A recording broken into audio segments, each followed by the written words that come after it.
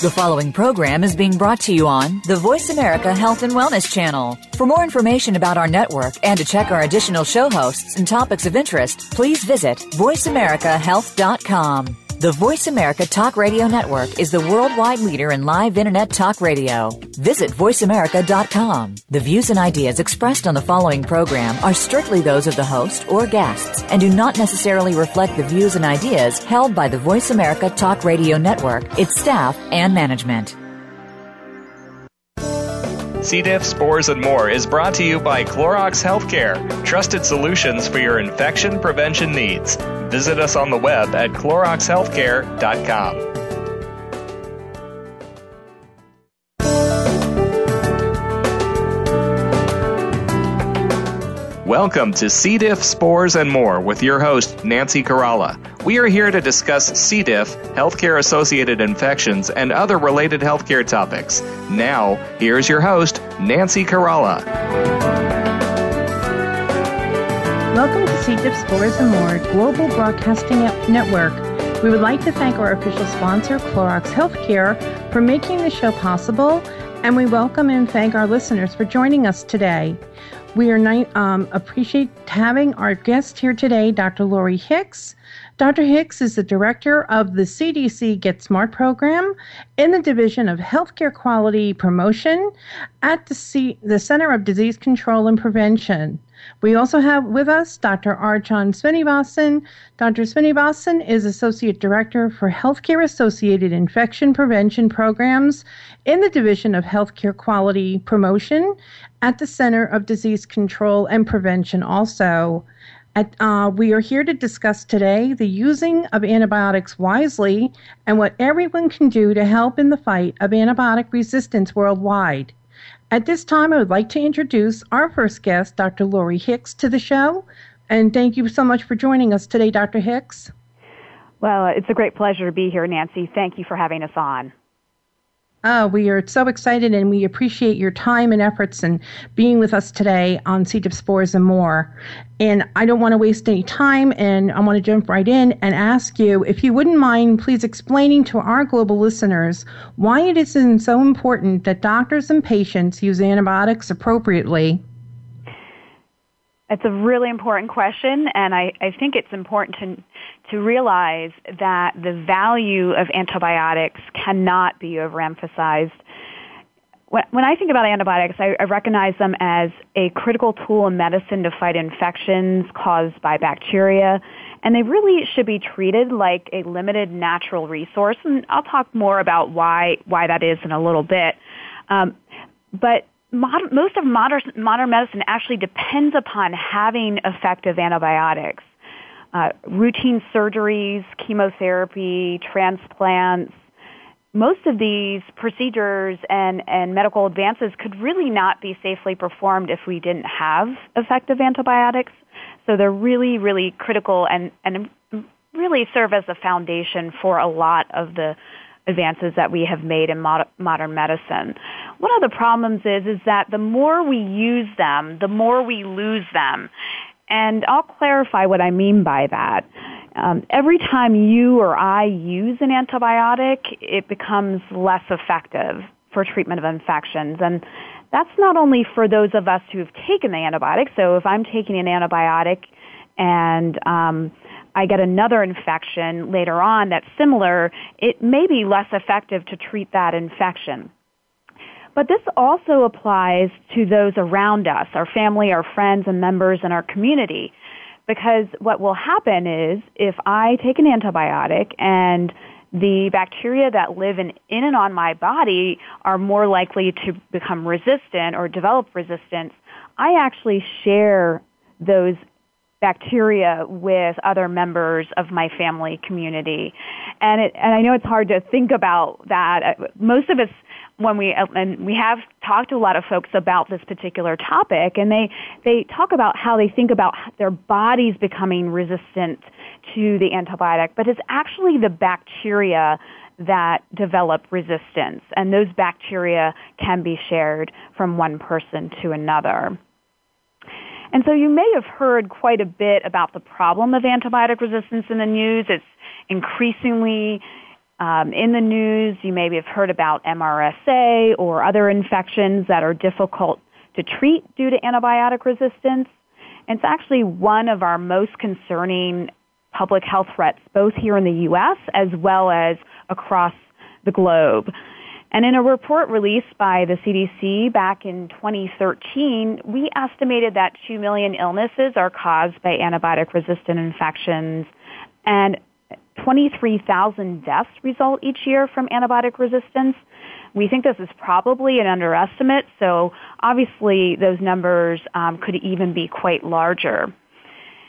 Another important piece of information to keep in mind is that when antibiotic resistance develops, and when you're trying to treat an antibiotic-resistant infection, it's more likely that you will encounter a situation where the treatment won't work, where you may need hospitalization, whereas in the past it may have been an infection that could have been easily treated in the outpatient setting. It also can lead to longer hospitalizations and increases the risk of death. So this is not an inconsequential problem that we're dealing with. We're talking about serious consequences, not only from a human health aspect, but also in terms of cost to the medical system and to our society. In the past, we have been very dependent upon development of new antibiotics to solve this problem, but it's important to know that discovery of new antibiotics has almost come to a complete standstill, and so we're very quickly running out of options. So as I keep saying in many of the discussions we have, that there's never been a more important time to think about how we're using antibiotics and make sure that we're using them appropriately. Exactly. And thank you so much for all of those highlights, Dr. Hicks. We appreciate that. We would like to ask you, and how often are you seeing antibiotics used inappropriately in an outpatient setting, like a doctor's office, per se? Right. So this is a bit disturbing. The numbers are actually quite striking, and it's estimated that approximately half of all antibiotics are unnecessarily prescribed in office settings, mostly for upper respiratory infections like coughs and colds, and most of these illnesses are caused by viruses. And not only do we have a lot of overuse or inappropriate use of antibiotics, we just use a lot of antibiotics in general. The number of antibiotic prescriptions filled each year in the United States averages out to about enough for every 5 out of every 6 people in the U.S. each year. So just an incredible amount of antibiotic use.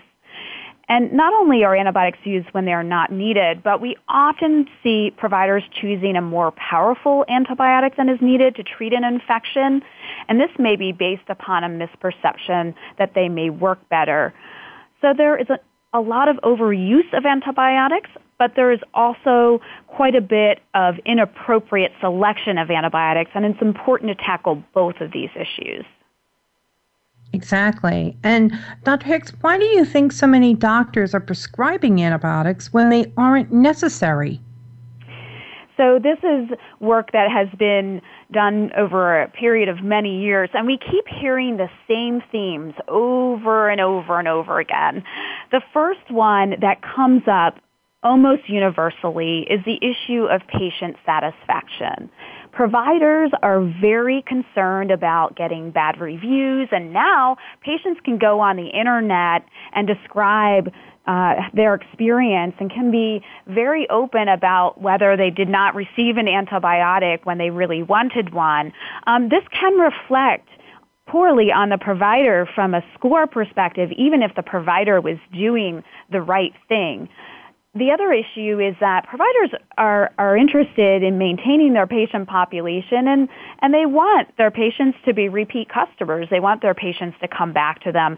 And they're worried about the potential patient going down the street to another provider and getting what they want from that provider and then not ever coming back to see them again. So that is definitely a major concern and a recurrent theme in a lot of the work that has been done looking at this question. I think it's important to know that when providers feel pressure to prescribe from a patient or a parent, they are much more likely to do so, even if an antibiotic isn't needed. So I just wanted to emphasize that point, because what the patient or parent does during that visit really does reflect upon whether or not an antibiotic is prescribed or not, and whether it's prescribed appropriately. So patients and parents have a role to play here for sure. In addition to that, there are some situations where diagnostic uncertainty is a problem.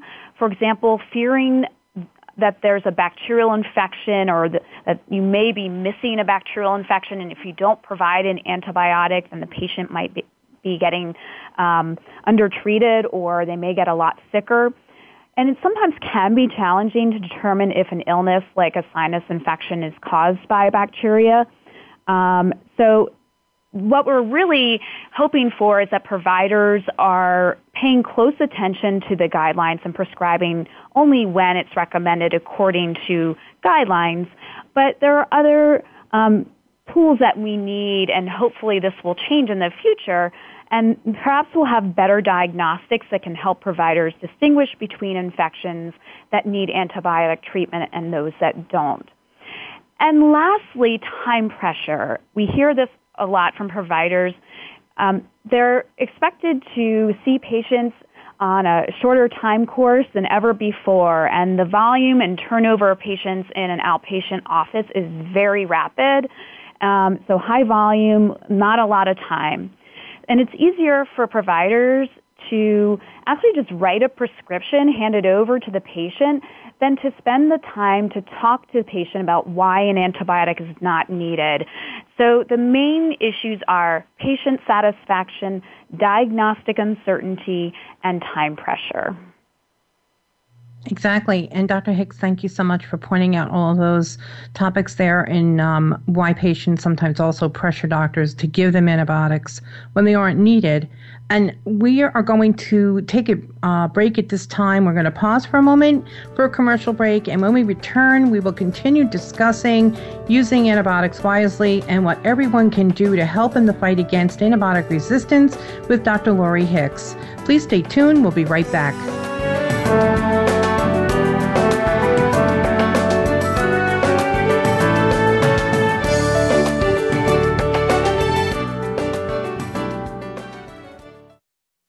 We're making it easier to listen to the Voice America Talk Radio Network live wherever you go on iPhone, BlackBerry, or Android. Download it from the Apple iTunes App Store, BlackBerry App World, or Android Market. Join us on September 20th in Atlanta, Georgia for the 4th Annual International Raising C. diff Awareness Conference and Health Expo. Visit the C. diff Foundation website at cdifffoundation.org for event details, or contact the C. diff Foundation at 919-201-1512 for additional information. Again, the website is cdifffoundation.org. We all want to live a healthy, vibrant life. With so many toxins in our world, it becomes an uphill battle. Inflammation is the premise of all disease and comes from 4 sources of toxins. With a proper understanding of toxins as well as proper detoxification and nutrition, disease can be avoided. Tune in to Whole Healthy Living with Sharon Brennan and learn how you can live a clean, whole, and healthy life in a toxic world. Start your journey Fridays at 10 a.m. Eastern Time, 7 a.m. Pacific Time on Voice America Health and Wellness. Find out what's happening on the Voice America Talk Radio Network by keeping up with us on Twitter. You can find us at Voice America TRN.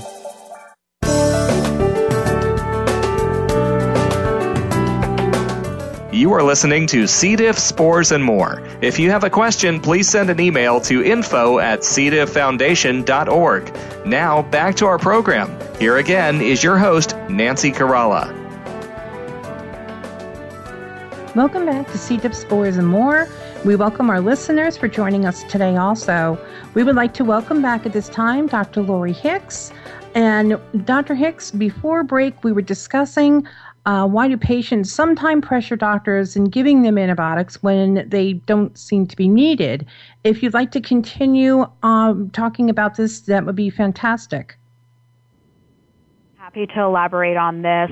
And I have to say I'm very sympathetic because I've experienced this myself. I think we all have. When we get sick, we all want to feel better when we get sick. And there really has been a long-term perception that antibiotics are the harmless quick fix.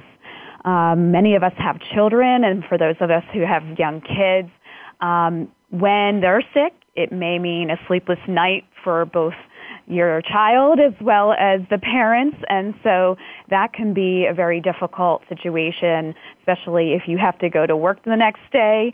Obviously, we don't want our children to not feel well, so there are a number of reasons why parents pressure doctors, and one of the other reasons is that many of us have likely received an antibiotic for an illness in the past for which it really was not needed.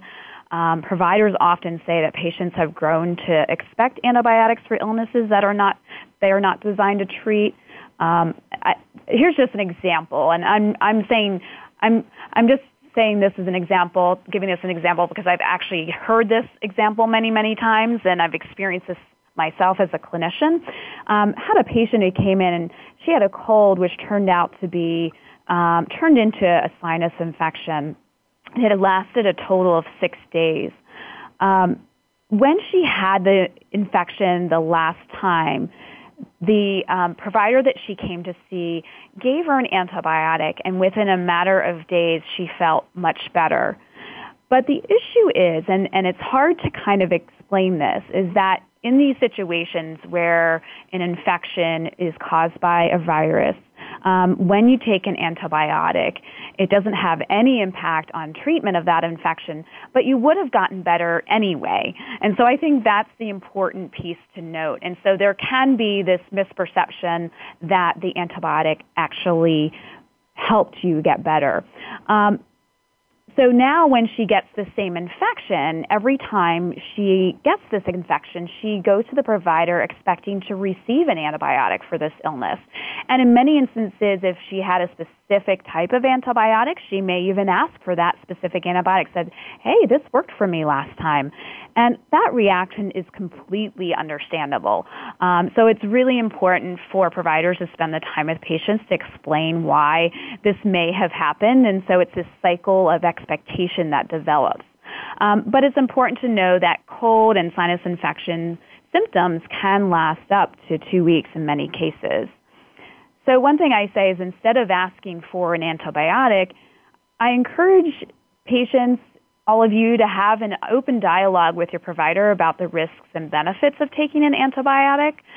Most of us just want a clear explanation as to, what is going on, am I going to be okay, and even if there isn't a cure, what can I do to feel better?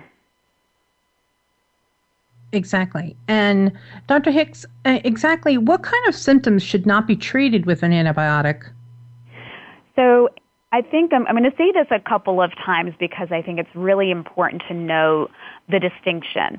Antibiotics do not work to fight infections caused by viruses like colds, most sore throats, and the flu, and there are plenty of other infections. They're completely ineffective in treating as well. They will not relieve symptoms or speed recovery from viral infections. That is the bottom line.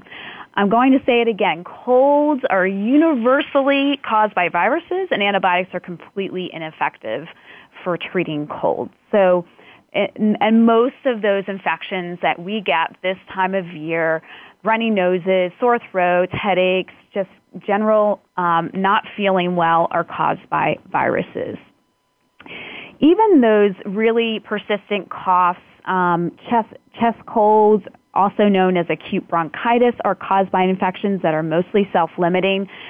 There is also a perception that if you have bronchitis, you need to have an antibiotic in order to get better. In most instances, actually, an antibiotic is not indicated, and really, acute bronchitis is almost the same as a chest cold.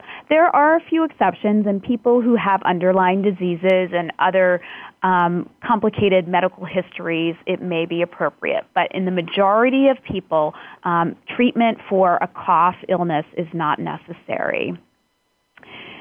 So one thing I want to point out is that most episodes of sore throat are caused by viruses. I think probably most people are familiar with the term strep throat, but strep throat is really the only bacterial infection that we're concerned about for the routine sore throat episodes. And out of all sore throats, it only causes about 10 to 15% of sore throat episodes in adults. For kids, the frequency of strep throat is actually quite a bit higher, but not really that high. It's only about 30%, so it's still less common than a viral infection. One important note is that your provider really can't tell just by examining your throat whether you have strep or sore throat caused by a virus. So in that instance, a throat swab test is needed to determine whether you have strep. So in that scenario of having a sore throat, in order to determine whether you have strep or not, you must have a throat swab test. And so just to kind of turn this around, up to 90% of sore throats in adults and up to 70% of sore throats in children are actually caused by viruses. So the vast majority are caused by viruses and not by a bacterial infection. Coming to sinusitis, again, another very common condition that leads to antibiotics and antibiotic prescription. Actually, it is estimated that around 90% of sinusitis cases are caused by viruses. So again, the vast majority of sinusitis episodes, persistent congestion, are caused by viruses. And even in certain circumstances where you have a mild infection, even if it is caused by a bacterial organism, it actually often can resolve without an antibiotic. I get this question all the time from family members and friends. I think it's really important to know that if you develop green or yellow mucus, it doesn't necessarily mean that you need an antibiotic. My sister actually just called me and asked me about this a few weeks ago. It's actually your body's normal response to fighting an infection. So don't just assume because you have some unpleasantly colored mucus coming out of your nose that you have to have an antibiotic. Okay, that's wonderful. And Dr. Hicks, it's really nice to know that there are lab tests and diagnostics available also to determine the strep versus a regular sore throat caused by a virus. And that's another good topic is, I'd like to take a minute right now and discuss the successful CDC Get Smart program and the campaign that you head and you help implement. Yeah, so we have had a program at CDC called Get Smart, Know When Antibiotics Work.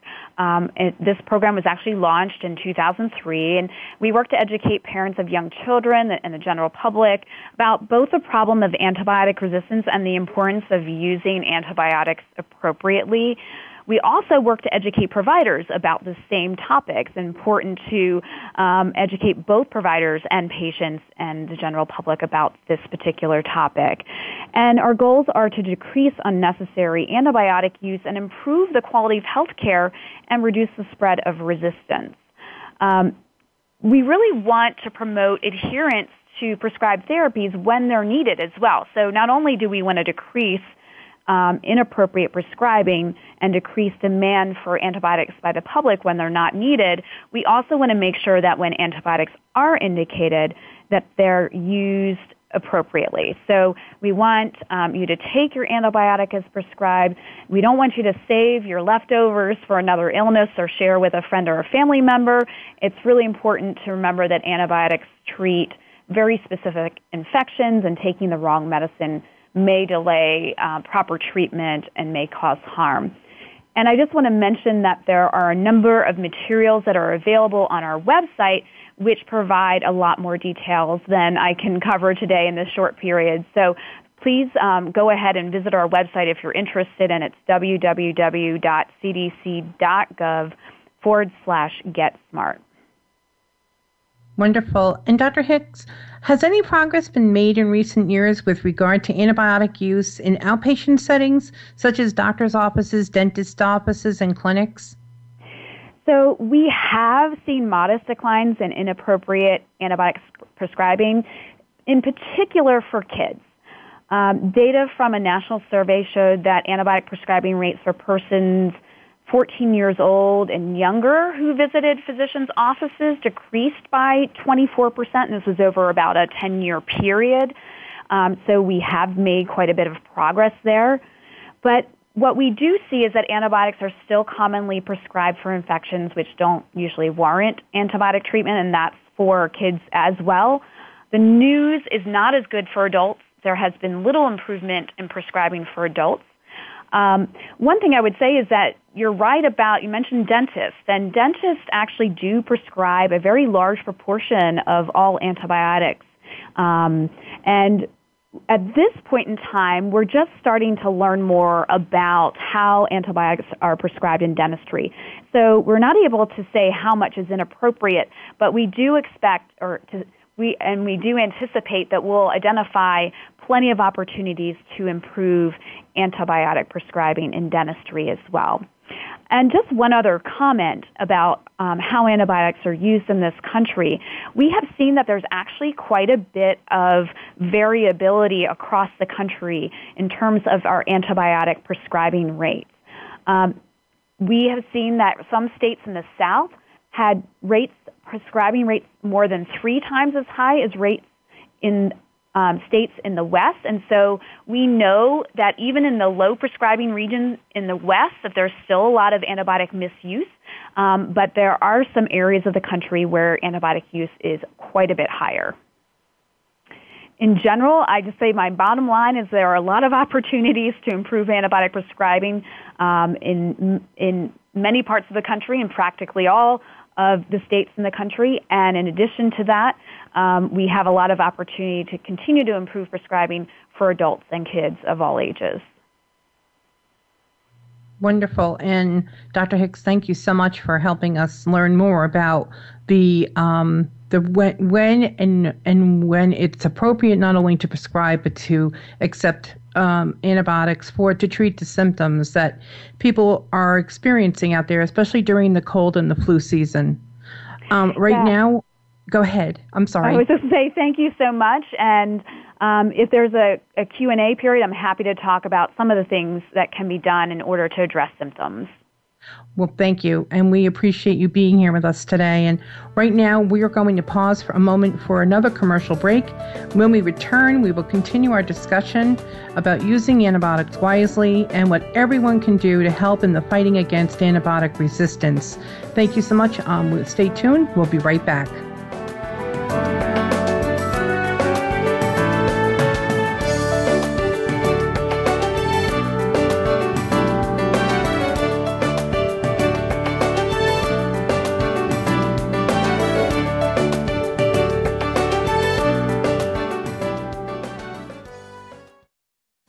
We're making it easier to listen to the Voice America Talk Radio Network live wherever you go on iPhone, BlackBerry, or Android. Download it from the Apple iTunes App Store, BlackBerry App World, or Android Market. Join us on September 20th in Atlanta, Georgia for the 4th Annual International Raising C. diff Awareness Conference and Health Expo. Visit the C. diff Foundation website at cdifffoundation.org for event details or contact the C. diff Foundation at 919-201-1512 for additional information. Again, the website is cdifffoundation.org. What causes us to be sick? We're not talking about the actual illness or the scientific cause of illnesses. We're talking about your body and health. Listen for the healing whisper of return to peace. Each week, host Dr. Marianne Chase shows you how to listen to your heart to identify poor health, stress, and disease. You'll learn how to heal energetically and spiritually as well as physically. It's time to depend less on the drugs and more on the heart. The Healing Whisper airs live every Friday at 11 a.m. Eastern Time, 8 a.m. Pacific on Voice America Health and Wellness. Think you've seen everything there is to see in online television? Let us surprise you. Visit voiceamerica.tv today for sports, health, business, and more on demand 24/7.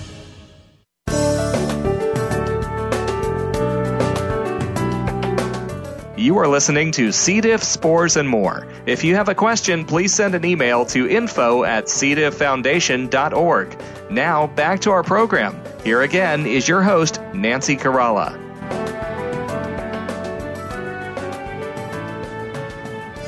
Welcome back to C. diff, spores, and more. At this time, we welcome all of our listeners, and we thank you for being with us today. We would like to welcome back the doctors today on our show, and at this time, I'd like to introduce our guest, Dr. Arjun Srinivasan, and discuss the antibiotics, using them wisely, and what everyone can do to help in the fight against antibiotic resistance. Welcome to the show, Dr. Srinivasan. Hi, Nancy. Thanks so much for having me. Oh, thank you so much for joining us today. We know that there is an awful lot of material to discuss with you, and I know you're going to help clear up some questions that a lot of our listeners have. And I'd like to ask you at this time, what are some of the most serious drug-resistant threats affecting hospital patients at this time and today? You know, there are actually a large number, and a couple of years ago, CDC issued a report to try and categorize these threats a little bit because it gets confusing. There are a lot of different bacteria that are resistant to antibiotics and lots of different antibiotics that they're resistant to.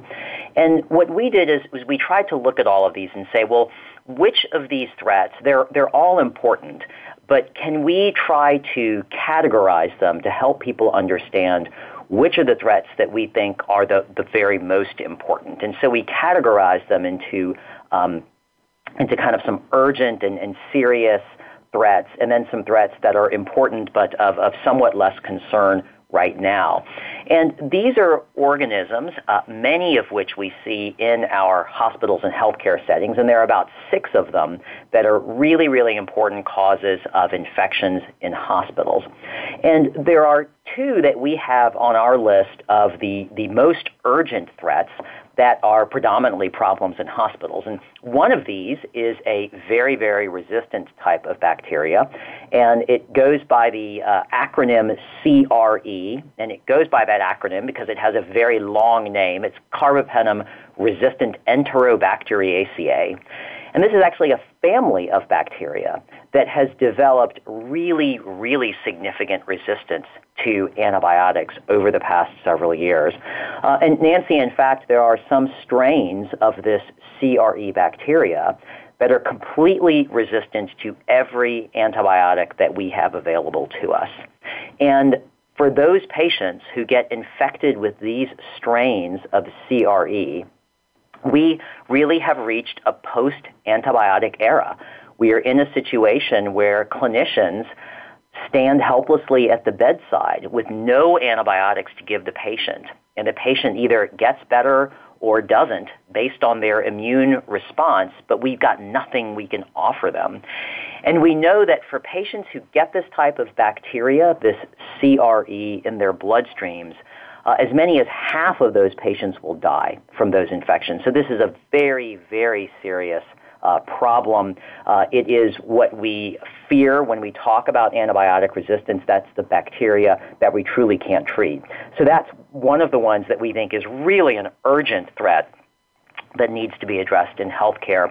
And the other urgent threat is actually an agent that is, I know, very familiar to listeners of your show, and that's Clostridium difficile.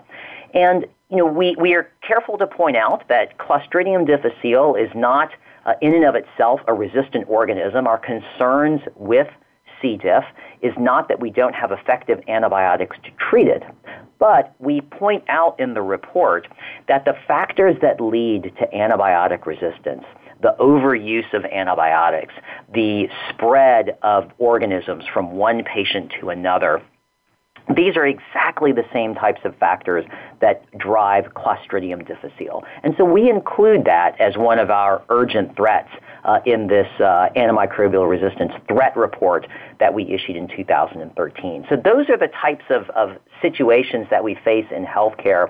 And it really is reaching this fairly dire point where we are running out of antibiotics to treat some of these important infections that impact some of the most vulnerable patients in our hospitals.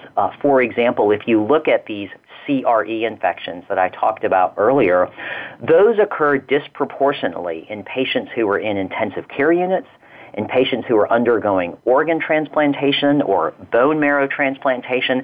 So these are the very sickest of our patients, really the people who can least afford to get infections with these very, very tough to treat organisms.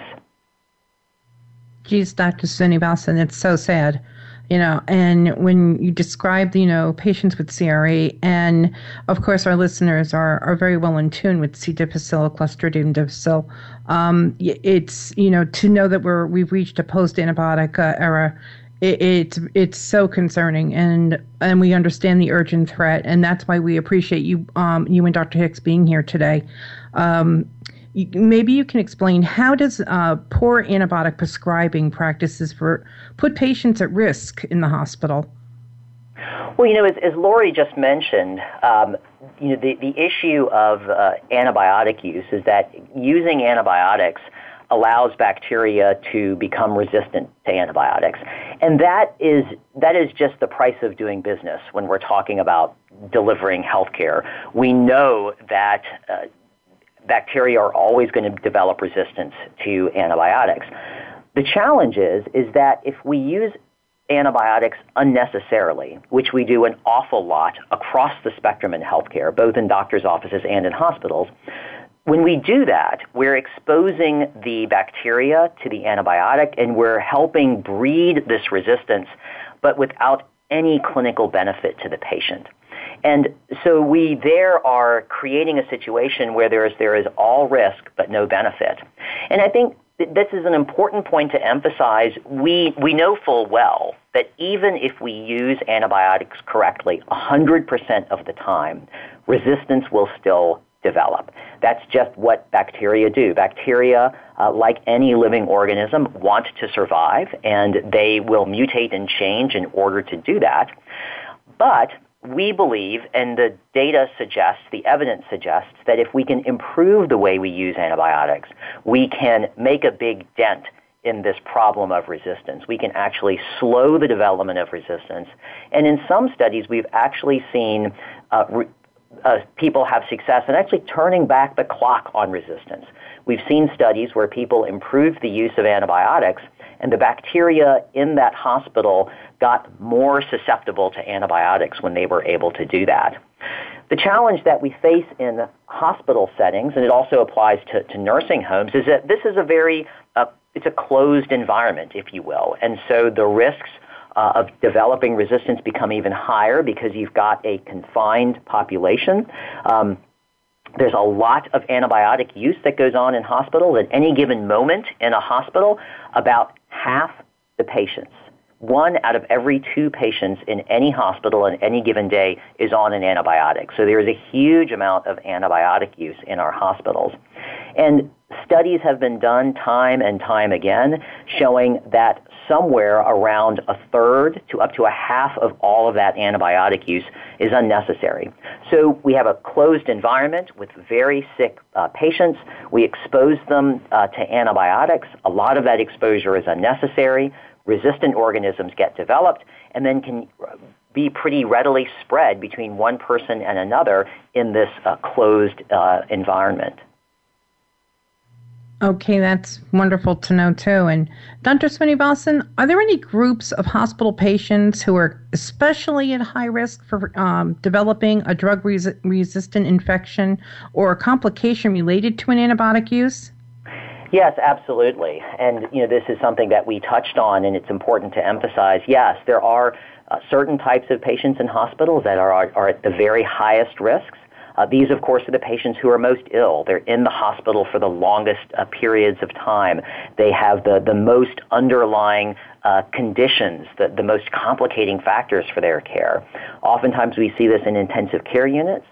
We see this in patients who are hospitalized with very weakened immune systems because they're undergoing cancer chemotherapy or having a bone marrow transplant or an organ transplant. And so these are the types of patients who are really at the very, very highest risks for suffering the consequences of an infection with drug-resistant bacteria. But it's important to note that it's not the only place that we see these resistant organisms. These are problems throughout hospitals when they occur, and so there's no area of the hospital that is immune from this problem. And so when we talk about the need to improve antibiotic use, the need to practice good infection prevention procedures, this is something that has to happen throughout the hospital for every patient, every time, irrespective of where that patient is in the hospital. Okay, and Dr. Srinivasan, we thank you so much for sharing this important information with us today and our listeners.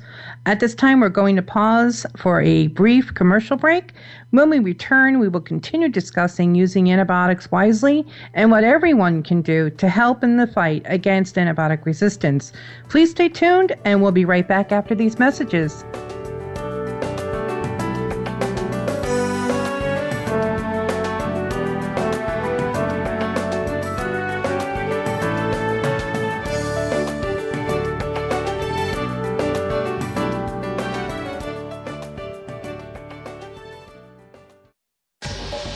Get the news on our shows and other happenings by following us on Twitter. Find us at VoiceAmericaTRN or twitter.com/VoiceAmericaTRN. Join us on September 20th in Atlanta, Georgia for the 4th Annual International Raising C. diff Awareness Conference and Health Expo. Visit the C. diff Foundation website at cdifffoundation.org for event details or contact the C. diff Foundation at 919-201-1512 for additional information. Again, the website is cdifffoundation.org. The latest business information is made simple with the Voice America Business Network. The professionals in the business world bring you live talk radio shows featuring an array of business topics, strategies for building wealth, sales and marketing, stock trading, investing, and business technology. Voice America Business hosts are professionals in their fields and bring to the airwaves weekly business discussions that offer up-to-date information, advice, and education. The Voice America Business Network. The bottom line in business talk. Your favorite Voice America Talk Radio Network shows and hosts are in your car, outdoors, and wherever you need them to be. Listen anywhere. Get our mobile app for iPhone, BlackBerry, or Android at the Apple iTunes App Store, BlackBerry App World, or Android Market. To help support the C. diff Foundation, please visit our website, cdifffoundation.org/donate, or call toll-free 1-844-4-C. diff. That's 1-844-367-2343. Join us in our fight against C. diff and help us continue our mission of educating and advocating for C. diff infection prevention, treatments, and environmental safety worldwide. Through your continued support, we can continue raising C. diff awareness and help save lives. Donate today. Visit cdifffoundation.org. Thank you.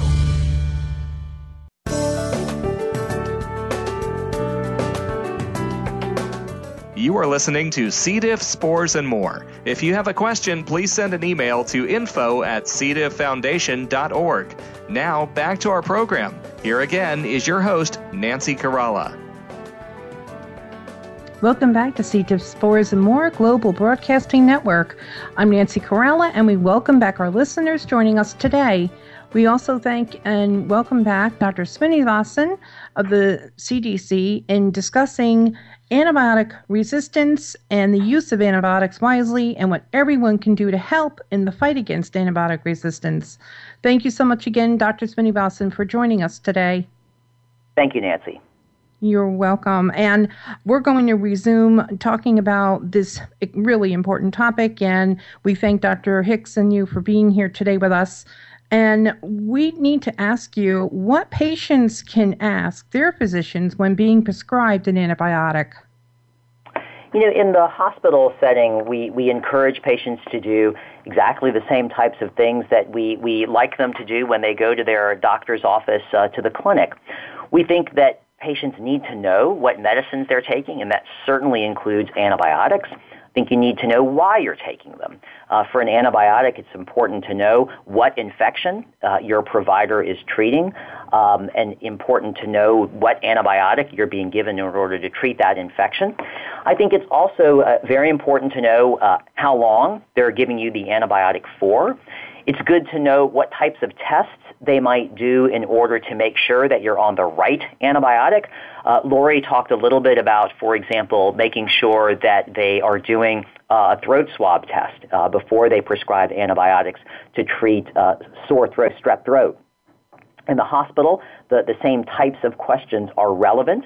Different types of tests will probably be done. Oftentimes in the hospital, they may take samples of your blood to see if there are bacteria in your blood. They may take samples of your urine. If you have what they might think is a pneumonia, they might ask you to cough up phlegm or sputum to do a culture of that. But we think it's critical that the proper types of cultures are obtained and the tests are done in order to make sure that the infection is diagnosed correctly and then treated with exactly the right type of antibiotic to treat that infection. And the final thing that I always encourage patients to ask is to find out from their provider, what should I be on the lookout for? Are there signs and symptoms that might suggest that I'm on the wrong antibiotic or that the antibiotic is not working? What would that look like? What do I need to be on the lookout for? And then, of course, what types of side effects do I need to be on the lookout for? What types of things should I be notifying you of? When should I pick up the phone and call you? Or if I'm still in the hospital, when should I let someone know? If I have, what types of symptoms should I be letting people know about? Of course, the big one there is diarrhea with or without fever. We always want people, because of that risk of Clostridium difficile, I always tell any patient whom I'm giving an antibiotic to when I'm doing my consult work at the hospital here, you need to let us know immediately if you begin to have diarrhea. And so those are the types of things that we really want patients to engage and ask their providers so that they know exactly what they're on, why they're on it, and what they need to be on the lookout for.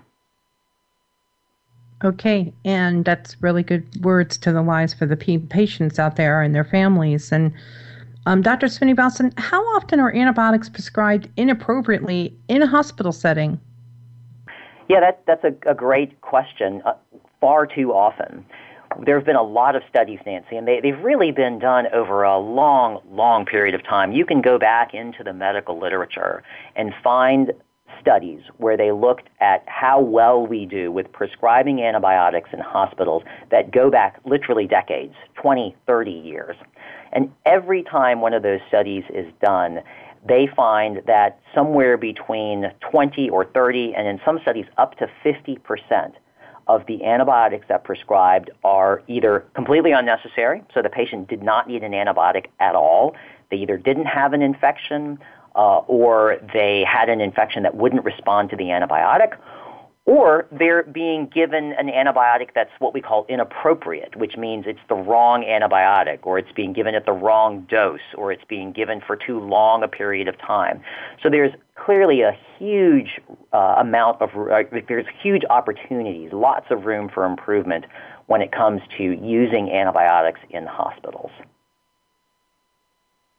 Okay, and Dr. Srinivasan, switching over to long-term care settings, are there antibiotics being prescribed there inappropriately? Yes, absolutely, Nancy. And I think that's something that is a theme that cuts across every sector where healthcare is delivered. There is quite a bit of inappropriate and unnecessary antibiotic use in the long-term care settings, just like in doctors' offices and in outpatient settings. In the long-term care setting, the studies that have been done put that number even higher than it is in outpatient and hospital settings. There have been studies that show that the majority, sometimes up to 70% of antibiotics that are being given in long-term care facilities are either not necessary or inappropriate. So it appears from the literature that there's even more room for improvement in that setting. Of course, that is a setting where there are a lot of challenges to trying to make these practice improvements. There are a lot of challenges with the infrastructure that's available in those types of long-term care settings. There may not be physicians who are on site, on staff every day. But we've seen great examples of ways that people can improve antibiotic use in long-term care settings. And increasingly, I think we see a growing sense that there's really an urgent need to improve antibiotic use in these long-term care settings. And in fact, just this past summer, the Center for Medicare and Medicaid Services, CMS, who's the government agency that provides the vast majority of financial support to these long-term care facilities to care for their residents, CMS said, it's really now going to be required that every long-term care facility who wants to get money from the government needs to have a program in place to improve the use of antibiotics, what we call an antibiotic stewardship program.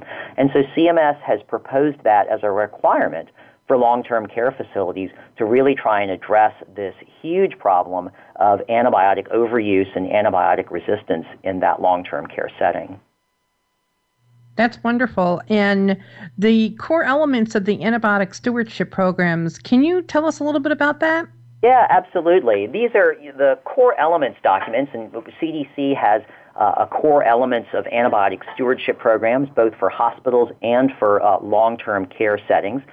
These are documents that attempt to outline the best practices for antibiotic stewardship programs. We are fortunate in that we have some really, really nice examples of how to run very effective antibiotic stewardship programs. And I think, that's a point that I probably haven't emphasized enough in our discussion here today, Nancy, is the fact that though there is quite a bit of inappropriate use of antibiotics, both in hospitals and in nursing homes, there are many, many fantastic examples of people who have improved the use of antibiotics. And there are places that are doing this really well. And what we did a couple of years ago was look through all of these reports to say, can we identify a handful of best practices, the things that all of these types of programs seem to have in common? And let's pull those out and at a very high level point out to people, look, these really are best practices that seem to be associated with very, very effective antibiotic stewardship programs. And what was interesting is that the domains of these, the big buckets of these core elements, were pretty much the same, both in the hospital and in the long-term care setting. And there are 7 of them, so let me briefly describe what these are.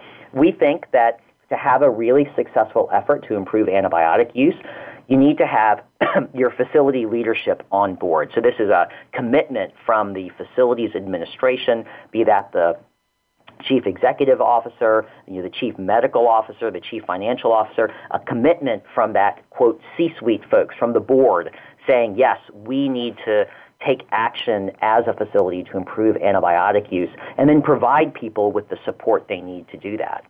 We think there needs to be a leader for the program. We think this needs to be one person who is designated as the leader for the stewardship program, who's really on point to make things happen and get things done. We don't think that leadership by committee is effective. We think there needs to be a single pharmacist who is also kind of a co-leader of this program.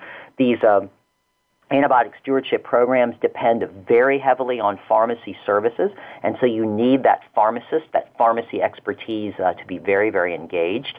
We think that one of the next best practice is tracking of antibiotic use. We often say that you can't improve something if you can't track it, so you've got to track antibiotic use in order to improve it. And then it's not just enough to track. The next one is you have to report that information, both on antibiotic use and resistance, back to the providers. You can't just collect information on how they're doing. You have to tell them how they're doing. Number 6 is we think you need to educate providers on antibiotic use and resistance. What are the specific things that they can do to improve prescribing? And finally, you need to be implementing some very specific improvement interventions. You need to look for places in your hospital or your nursing home where antibiotics are not being used optimally, and then implement some specific interventions to improve that use. And there are a large number of these different interventions that have been tried, and so we don't direct people to any one. We tell them, pick the one that's most relevant and most meaningful to you. And we really believe that these core elements, Nancy, are applicable in any hospital setting. You'll note that I didn't say things like you have to have this type of person or that type of person doing this, the specific person. What we said is you need a leader. You need a pharmacist who's going to lead this. It could be any type of leader. You got to find the right person in your hospital. And we think these are as applicable in a 10-bed critical access hospital as they are in a 1,000-bed academic tertiary care hospital. But we know that the program will look very, very different in both of those settings. But we think there are ways to implement these core elements very effectively in each of those. Right. And Dr. Srinivasan, we thank you so much for sharing this important information with our listeners, also with our clinicians who are listening. And we are going to thank you and Dr. Hicks again for joining us today. We've run out of time. This topic is definitely one we'd like to visit again with both of you in the future. And right now, we're going to thank you for all the information that you've been providing for us today. We would like to thank our sponsor again, Clorox Healthcare, for making this program possible, and to all the patients and your families and friends being treated for or recovering from or have experienced a loss related to a C. difficile infection, there is hope. Please join us every Tuesday for continued programming, and please join us with leading government agencies, healthcare agencies, and organizations in sharing this information provided to you today to promote C. difficile infection prevention worldwide. This is your host, Nancy Caralla. We thank you for joining us today, and until next week, please try to have a pleasant day. Thank you so much.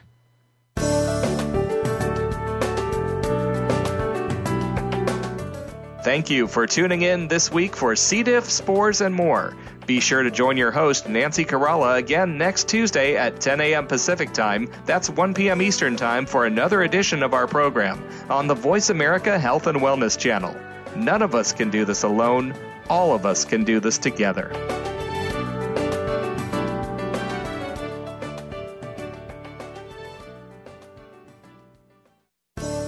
C. diff, spores, and more is brought to you by Clorox Healthcare, trusted solutions for your infection prevention needs. Visit us on the web at CloroxHealthcare.com. Thanks again for listening to the preceding program, brought to you on the Voice America Health and Wellness Channel. For more information about our network and to check out additional show hosts and topics of interest, please visit VoiceAmericaHealth.com. The Voice America Talk Radio Network is the worldwide leader in live Internet talk radio. Visit VoiceAmerica.com. The views and ideas expressed on the preceding program are strictly those of the host or guests and do not necessarily reflect the views and ideas held by the Voice America Talk Radio Network, its staff, and management.